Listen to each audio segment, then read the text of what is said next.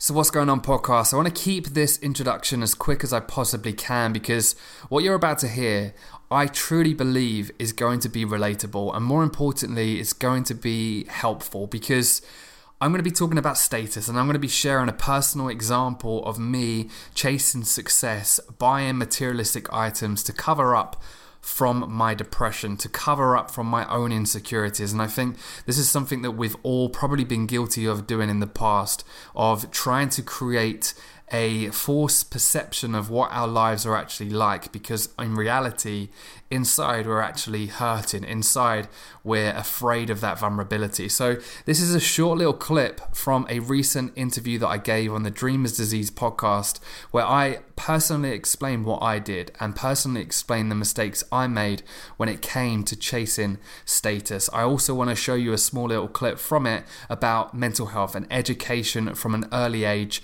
in school. So without further ado, I truly think this is an important lesson. I'm going to dive straight into that clip. I mean, that was my biggest downfall, is just chasing, status.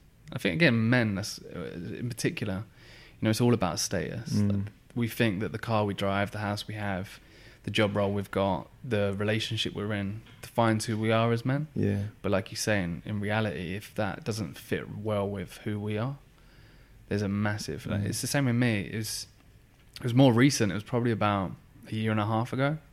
No, probably a year ago. Actually, it's probably about 2 years ago. I was sitting in my house. So I was renting this house, sort of 5-bed. Rent was colossal. Not colossal, but it was way more than I could afford. Yeah. Was sort of lying, or not lying, but just kind of oblivious. Wasn't telling Amy, we weren't married then, but I was just kind of like, yeah, we'll go out. I can afford it. We had not an amazing car, but before that I had a car on finance that all my mates thought was cool, but I was paying money that I couldn't afford for it. I had clothes from Savile Row that again, it's all about status. And then I sat there one day and I just thought, I've got nothing, especially when I became a dad. And there was something that happened with my brother recently, like a big accident that was completely out of the blue again. And that was what made me realise that if anything happens to me, I leave my kids and my wife with nothing, because it's all rented. It's all makes me look more successful than I actually am. Yeah. And now we've stripped it all the way back, and I feel way more happier driving my granddad's green Ford Fiesta. Yeah. And living in, a 3-bed house, but, we're not renting it. Yeah. And I feel far more happier knowing that I've got, that there, rather than renting it all and from the outside looking like I'm happy, but in the inside thinking I'm actually not happy at all. Do you know what, I haven't actually told this to anyone yet, but I wrote something the other day on my phone, and because I was obviously thinking about this conversation that we were going to have today. And I remember at the talk that you wrote a letter to your dad of things I think you wish you'd said, or you wish you could say to him, or something like that. And it just got me thinking, what do I wish I could say or explain or understand about myself back when I was in a really bad way.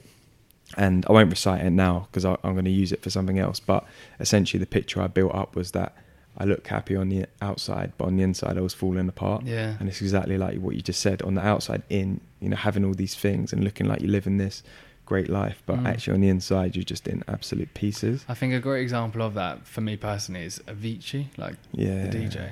Yeah. I mean, honestly, I grew up wanting to be a DJ, like most people do, and honestly, from the outside in, how perfect was his life. Yeah. He could literally, go to any club, get paid 6 figures probably to play some music, and travel the world, gig, and probably any relationship that he wanted he could have, and anything that he wanted he could have.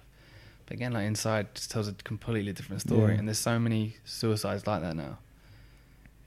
There's so many out there that, again, from the outside in, you're looking at them like Kate Spade, fashion designer. A lot of girls would dream of her life, but she's obviously not happy, and it's scary. Again, like you say, it's this false reality of what happiness is that we're taught from a young age. Yeah. Achievement, success is what makes you happy. But when really it's, success for me is when you are happy. Yeah.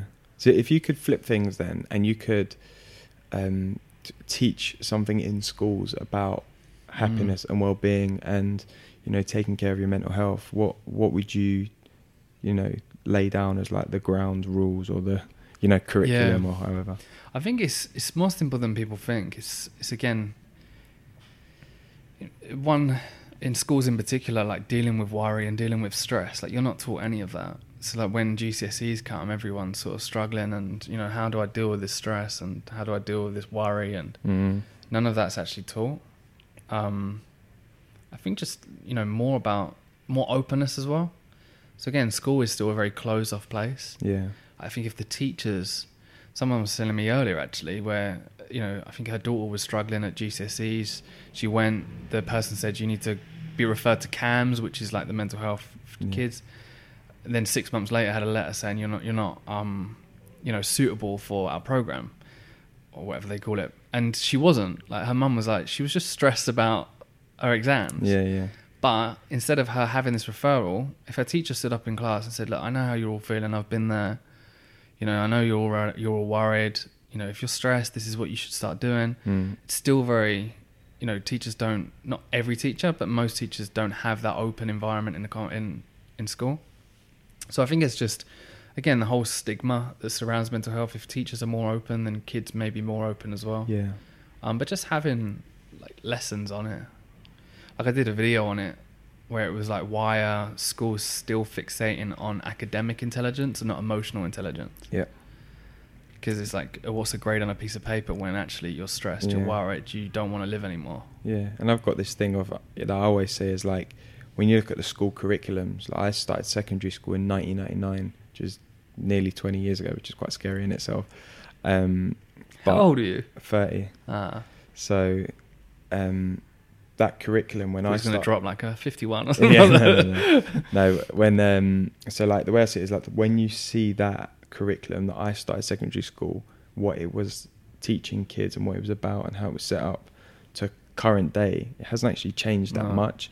Whereas how much has the world changed in that 20-year period? And it hasn't changed since like 100 years. Well, yeah, and all the time before that. So it's like, that's what I think is mad, is that there isn't a kind of shift in dynamic on how kids are being taught or what they're being taught, or, like you said, emotional intelligence versus, academic intelligence. Yeah.